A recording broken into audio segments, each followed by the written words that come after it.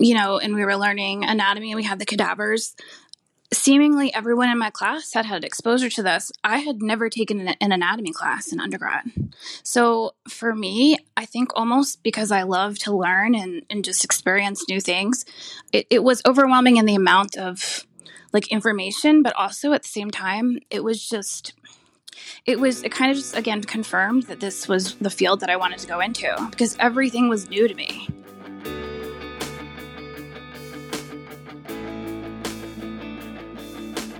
Welcome to the People of Pathology podcast. I'm Dennis Strink. On this podcast, we explore pathology, laboratory medicine, and forensic science. Do you ever feel overwhelmed or stressed out at work? I mean, probably. I'm sure we all feel like that from time to time.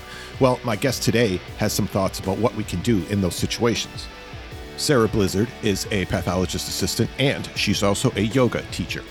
Today, we're going to talk about how she got into both of those fields, and we'll talk about ways that they might be similar, some of which might not be very obvious. And then we'll talk about mindfulness and how we can use this practice both inside and outside the lab. All right, here's Sarah Blizzard. Now, we're going to kind of talk about two different areas that you're sort of, practicing in.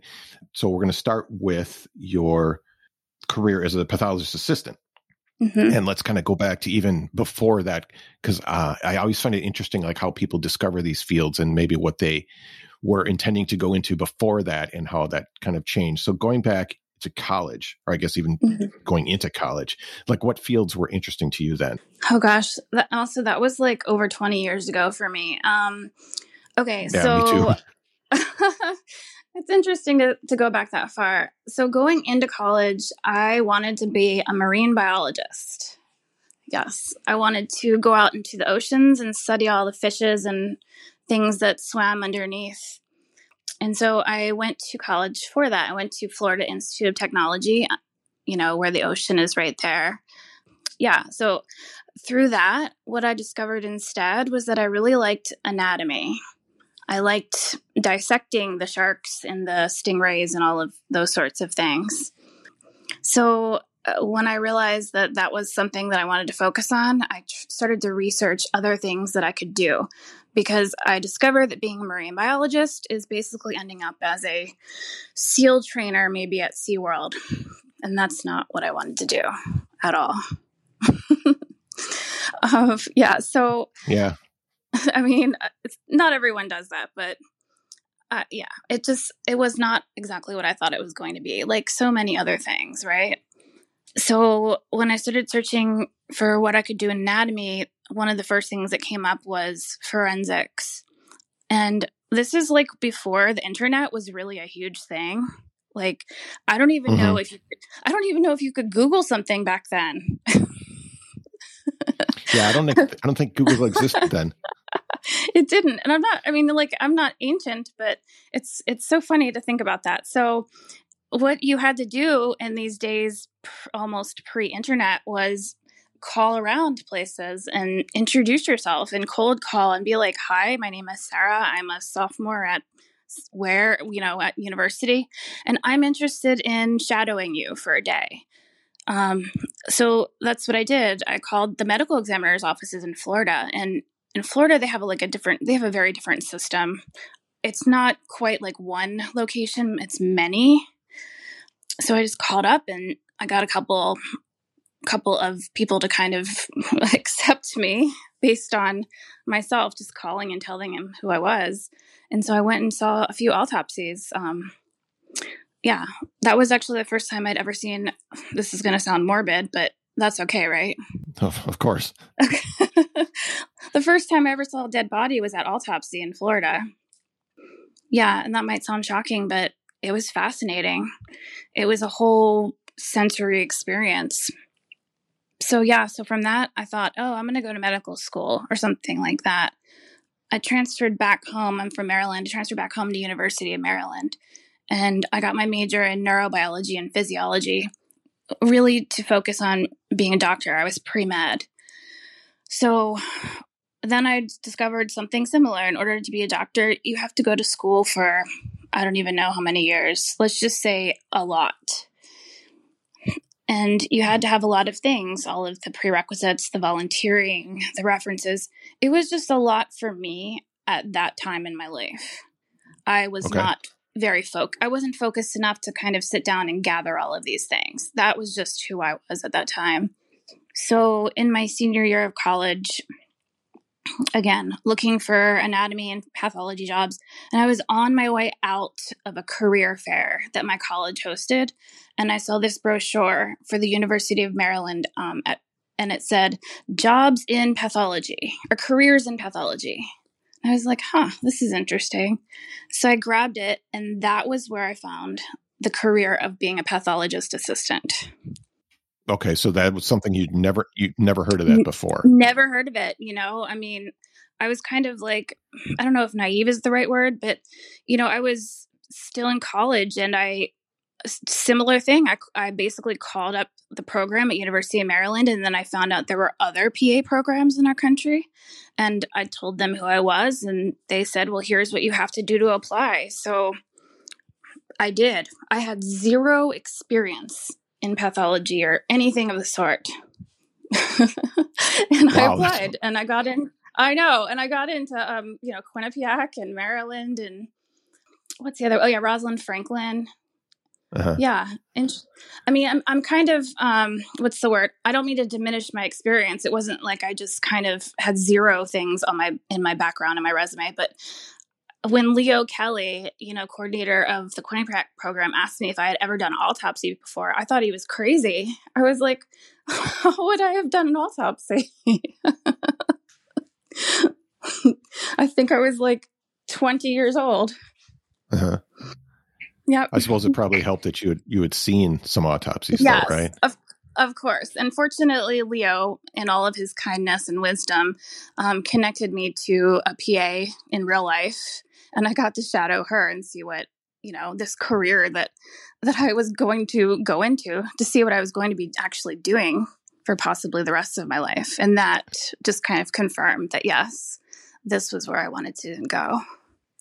Do you still remember that shadowing experience and like what kind of things you get to see? I do, yes. And I think I remember her name. It was in Delaware. At Christiana Hospital System. I have a weird memory for remembering like these little details.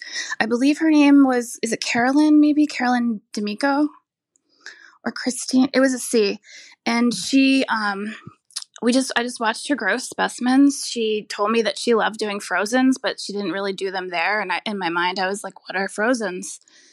She showed me gallbladders and like all the gallstones that she had seen and different varieties, which was amazing and fascinating. And to this day, gallbladders remain one of my very favorite specimens to gross.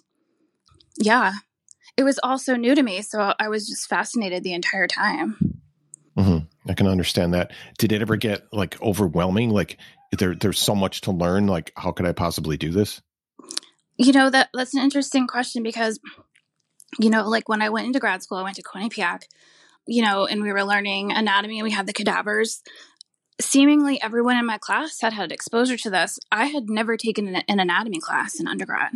So for me, I think almost because I love to learn and just experience new things, it was overwhelming in the amount of like information, but also at the same time, it kind of just, again, confirmed that this was the field that I wanted to go into because everything was new to me, and I was just absorbing it and learning it as we went along.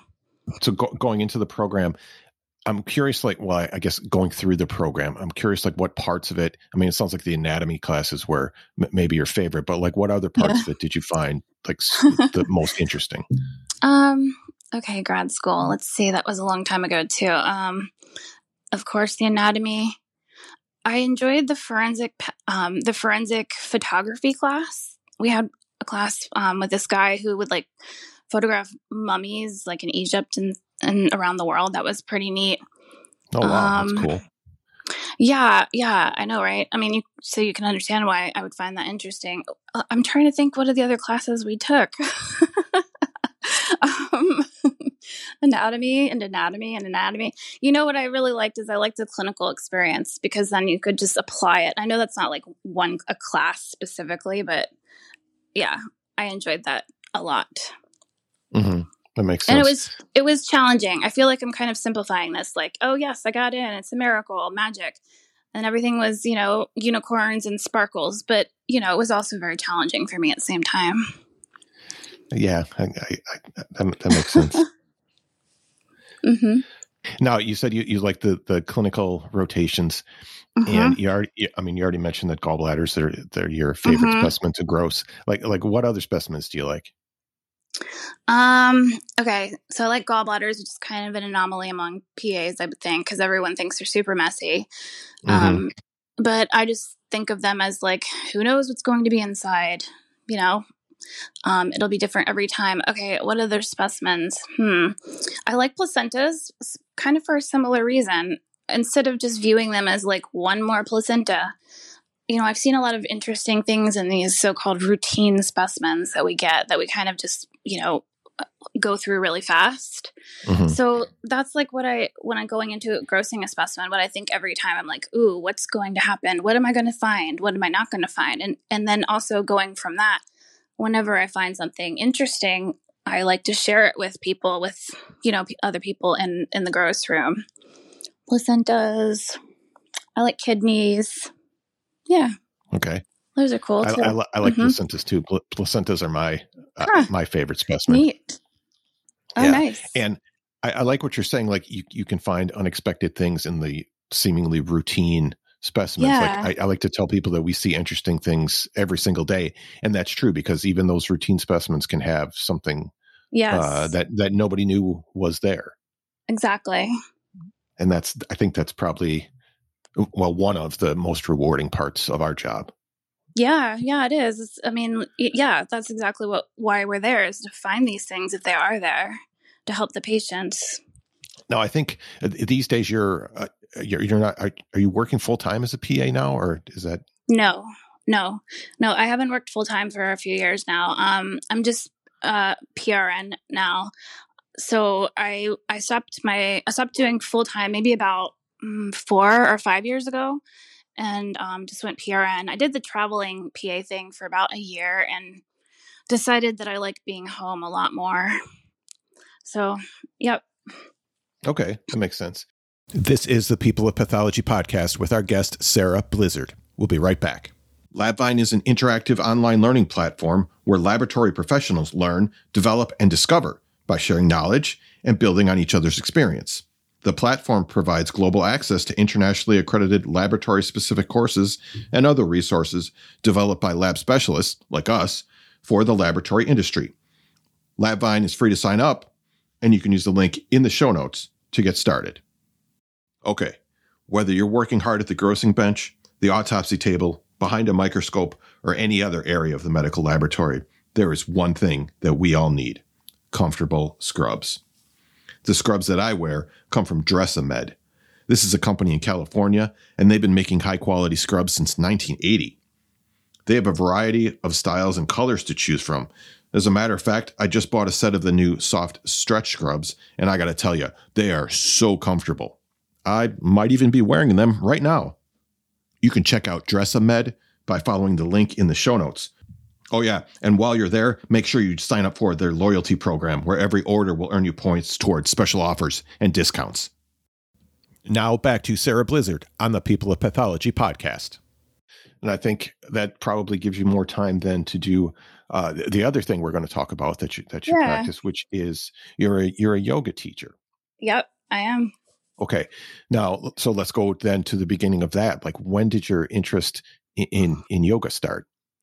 So I have never been into exercise or working out or anything like that.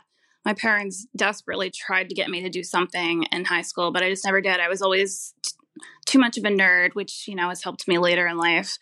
But I'll say this, that I also started running. This is relevant, I promise. I started running in like 5Ks, and then I volunteer coached running maybe about 10 years ago. And it turns out that there is something to exercise. It helps, especially with stress. And our jobs can be very stressful. Yep. It's nice to just do something different, right? And get out of the lab and be able to also feel really good in your body physically. So yoga kind of came via that, and that I realized that I needed to cross train. They always talk about cross training with runners. So I took someone's suggestion, I can't remember who, and took a yoga class. And this is while I was still running a lot and working full time. And it didn't really stick with me. I was like, this is okay. But, running gets the endorphins and it's fast and the heart beats fast and all the things, right? Yeah. But what happened? Yeah, I mean, and this, I don't want to prolong this interview too long, but what happened to me, and this is relevant, is that I was running, and I had been running for a little while now, and I was feeling so good. I ran a half marathon one weekend, got my best time ever. And then the next weekend I was running a 10-mile race with my friends. Easy peasy, right? 10 miles. And, and about 2 miles in, I started having this really bad pain in my, in my abdomen, right? Really bad pain. And as a runner, are you a runner? I can't remember. I am actually, yes. So this is relevant to me. It is super relevant. So as a runner, runners love to talk about their injuries, right? Oh yeah, I've got that. And I've got the stress fracture. I can just run through it. I've got one more half marathon, all the things I could talk about with you about this for hours. But so I have had so many running injuries. So I was just it's a pulled muscle. No, no big deal. I'm only 2 miles in. I can go far. So the pain got worse and worse and worse. And I could talk to you about this forever, like I keep saying, but I had to drop out of the race, which is a really big deal as a runner because it's crushing, soul crushing. Mm-hmm. And it got to the point where I couldn't walk. I had to ask a volunteer at the water station to help me into their car and drive me back at the beginning of the race. Oh, wow. And everyone they're go to the ER, Sarah, go to the ER. I'm no, it's a must. I'm going to pay my $500. They're going to give me crutches and send me home. Right.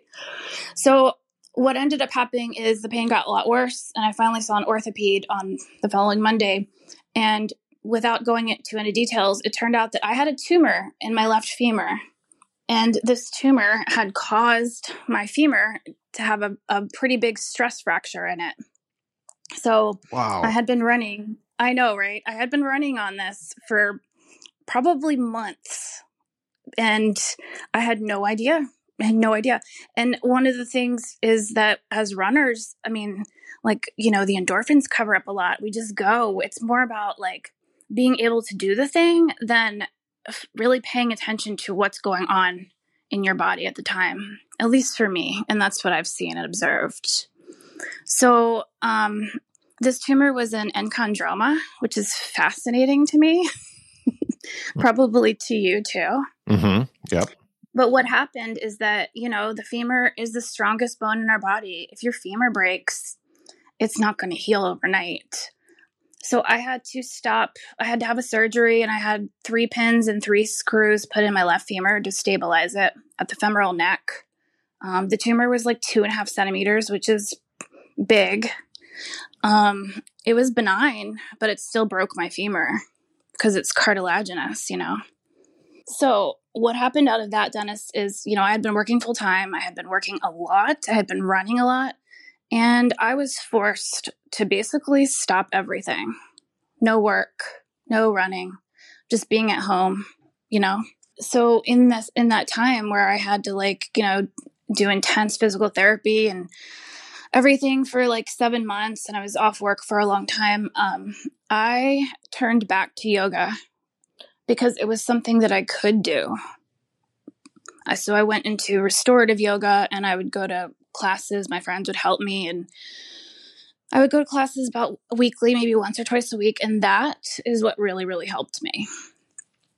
And so through that's one of the reasons why I decided to quit my full-time job, and why I went into becoming a yoga teacher, is because I had found this thing, teaching and practicing yoga, that it helped me so much. I wanted to share it with everyone I knew. So yeah, I don't even know if that answers your original question, but that's where my story went, because that's the truth. Wow. That's an incredible Interesting, story. Huh? Yeah. I know. And Are you completely recovered from the? Yes. Yes, I am. I mean, that was when I tell people about that now, they're like, really? Because that was like I don't even know when that was. I have a picture of me on the day with all my friends on the day my femur broke, and I'm like smiling and happy and all, and I just had no idea what was coming. Yes, every once in a while when the weather gets really cold, it's true. The metal in my body like aches a little bit, but yeah, I can do all the things, and by practicing yoga, I can do even more things. But I suppose you're not running at all anymore, right? Well, that's a good question too, right? I didn't know. They told me that I might be able to one day. And so maybe about 2 years after that happened, I did. And I, ran 5Ks and didn't ever go as far as I did before, but that was okay. And then when I started teaching and practicing yoga, I just never really missed it. I never really looked back and was like, I don't want that anymore. It's not something I want. Okay. So yeah, it's possible, but yeah. Mm-hmm. Makes sense. So then now that makes sense how you started practicing yoga for yourself, but like what was the teaching aspect? How did that come? So I, in the lab, as a PA, I always really enjoyed, like I mentioned with the placentas, always really enjoyed like showing people things. Like what I like to say is, who wants to see something gross? And I love that. That's great. Everyone wants to see something gross. Well, maybe not everyone, but everyone that we work with. Mm-hmm. So then everyone would pile over and I'd be like, look at this. This is why it happens. And, I just describe it.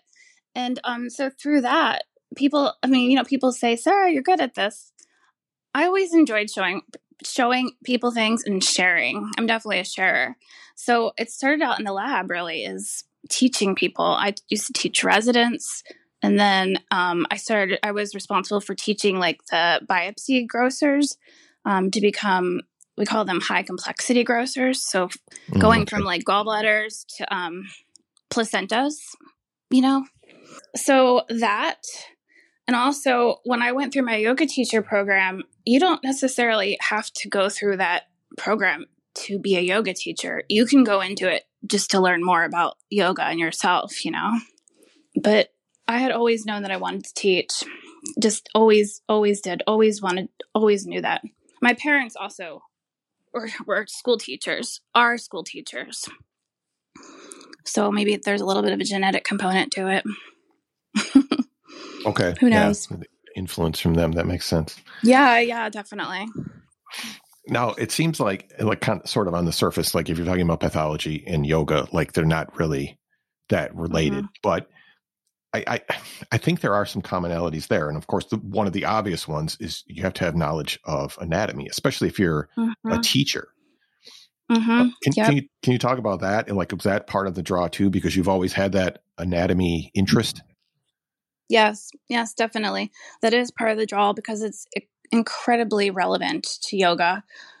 And also I've been to a lot of yoga classes where some of the teachers, and I'm not trying to like discount anyone, some of the teachers didn't quite seem to grasp that connection between like correct alignment and anatomy and the yoga pose. Or if a student had asked a teacher, hey, can we focus on this today? And the teacher might not have as much anatomy knowledge and background as they could in order to help that student. So when I went into yoga teacher training, I saw my background in anatomy as a huge benefit, and not as a like, look at me, I know all the things about anatomy, but more so that I could apply it and put it into direct practice for my students in my classes. It has helped, and it has helped me so much, and it has helped so many people, so many of my students so much. I bring it into each and every single class I teach every time. So that's like that's how they're related, at least to me. Mm-hmm. And I've also taken, as in our PA training, I feel like we learned a lot about the organs and about, pathology and about cells, but not so much about like, the physiology. There's some in there, but not so much about like each of the muscles and their attachments and what they do and how they antagonize or help each other. So I got a lot more anatomy training throughout the years too. Okay, that makes sense. So it seems like kind of studying one or studying each of them sort of helped for you, Yes, kind of helped each other. definitely. Yeah, that makes sense. Do you think there are other ways that pathology and yoga practice are like have things in common? I think also that I was thinking about this. So I mentioned that in our job as PAs, it can be super stressful. I don't know that this is going to answer your question, but I'll say that a lot of the things that I've learned through yoga, I have brought it back into the pathology lab. I work with a lot of stressed out people. This is common in any workplace, I think. Yeah. And I feel like people are also super reactive. Like they just kind of, they get angry or they get upset or they get stressed out and they can't pause. Like they can't pause to just like take a breath or ask for help or anything like that. And this is so important. It's important in our PA jobs and it's just important in our daily lives. And this is something that I learned by teaching yoga.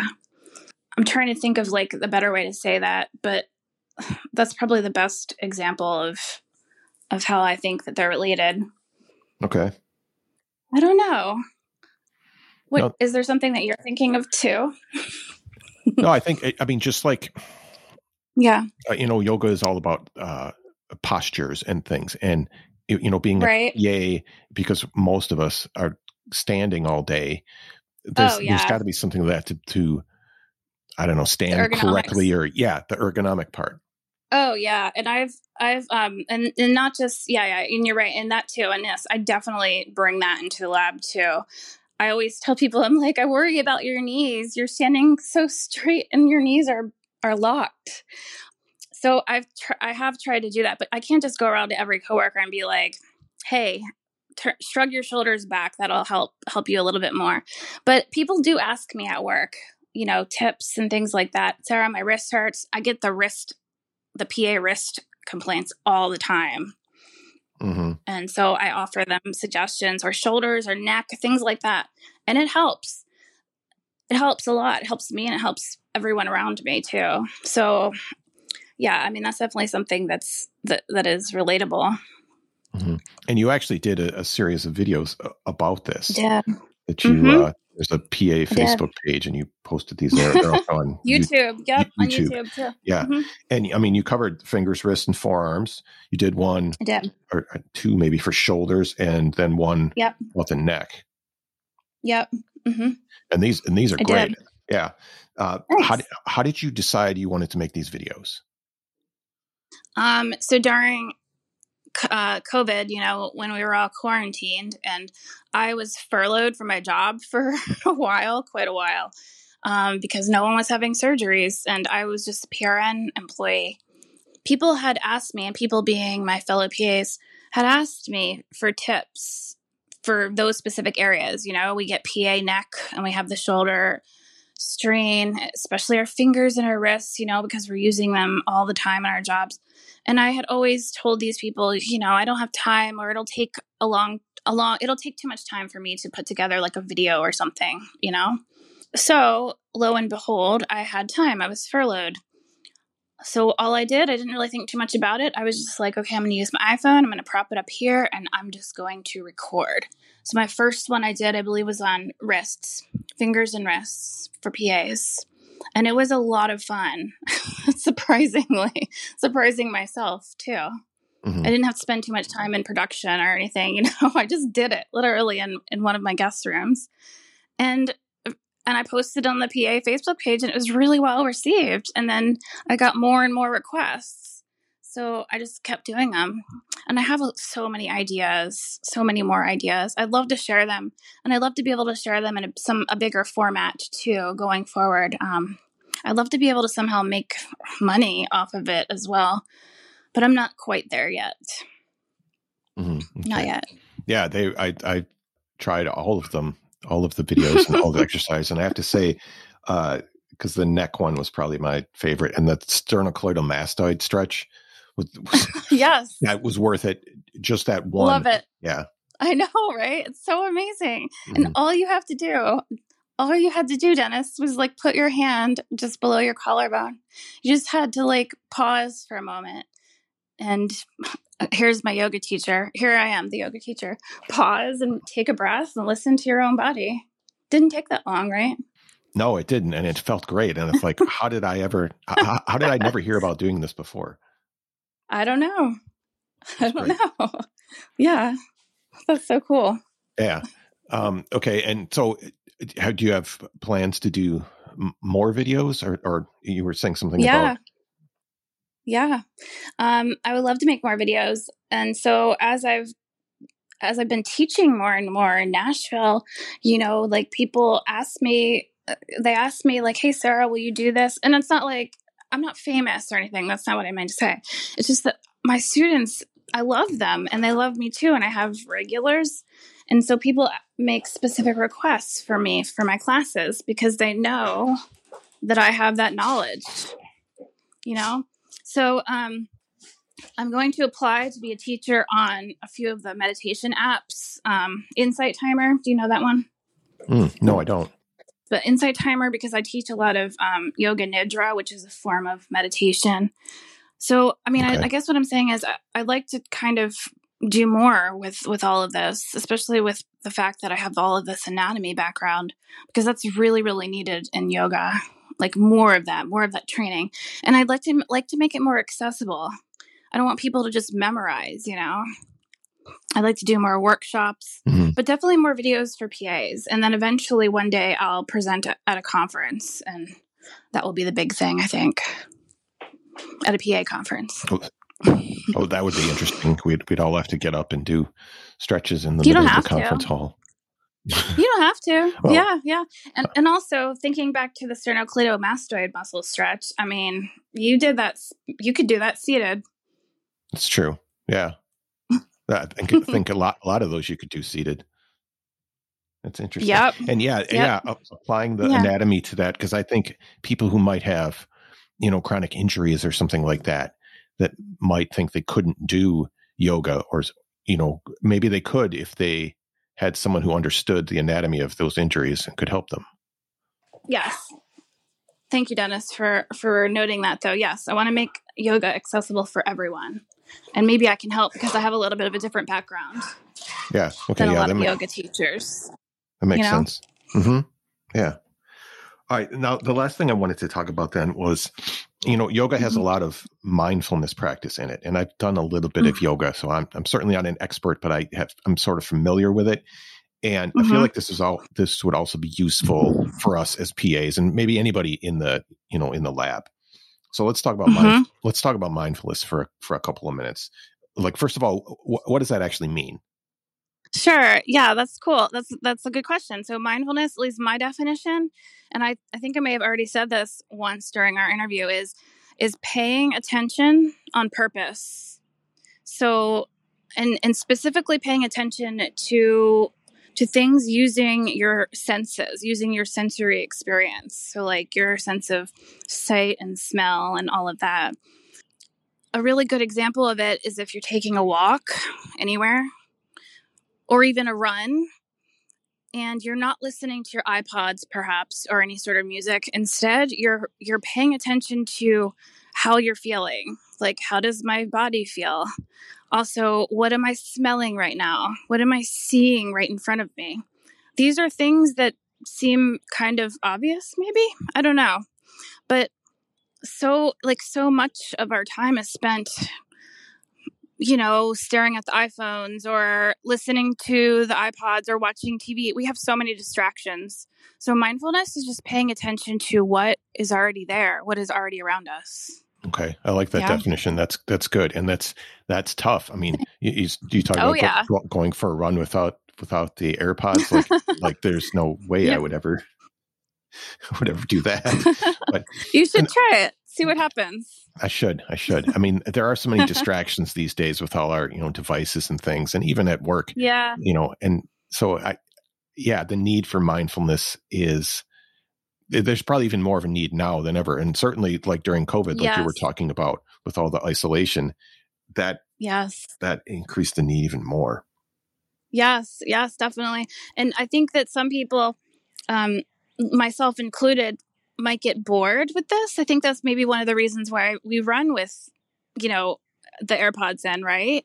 Is listen to music, keep it interesting, keep the beat, going, keep myself going. But you'll start to notice things that, like I mentioned, have always been there. And you're like, I've lived in this house for 20 years in this neighborhood.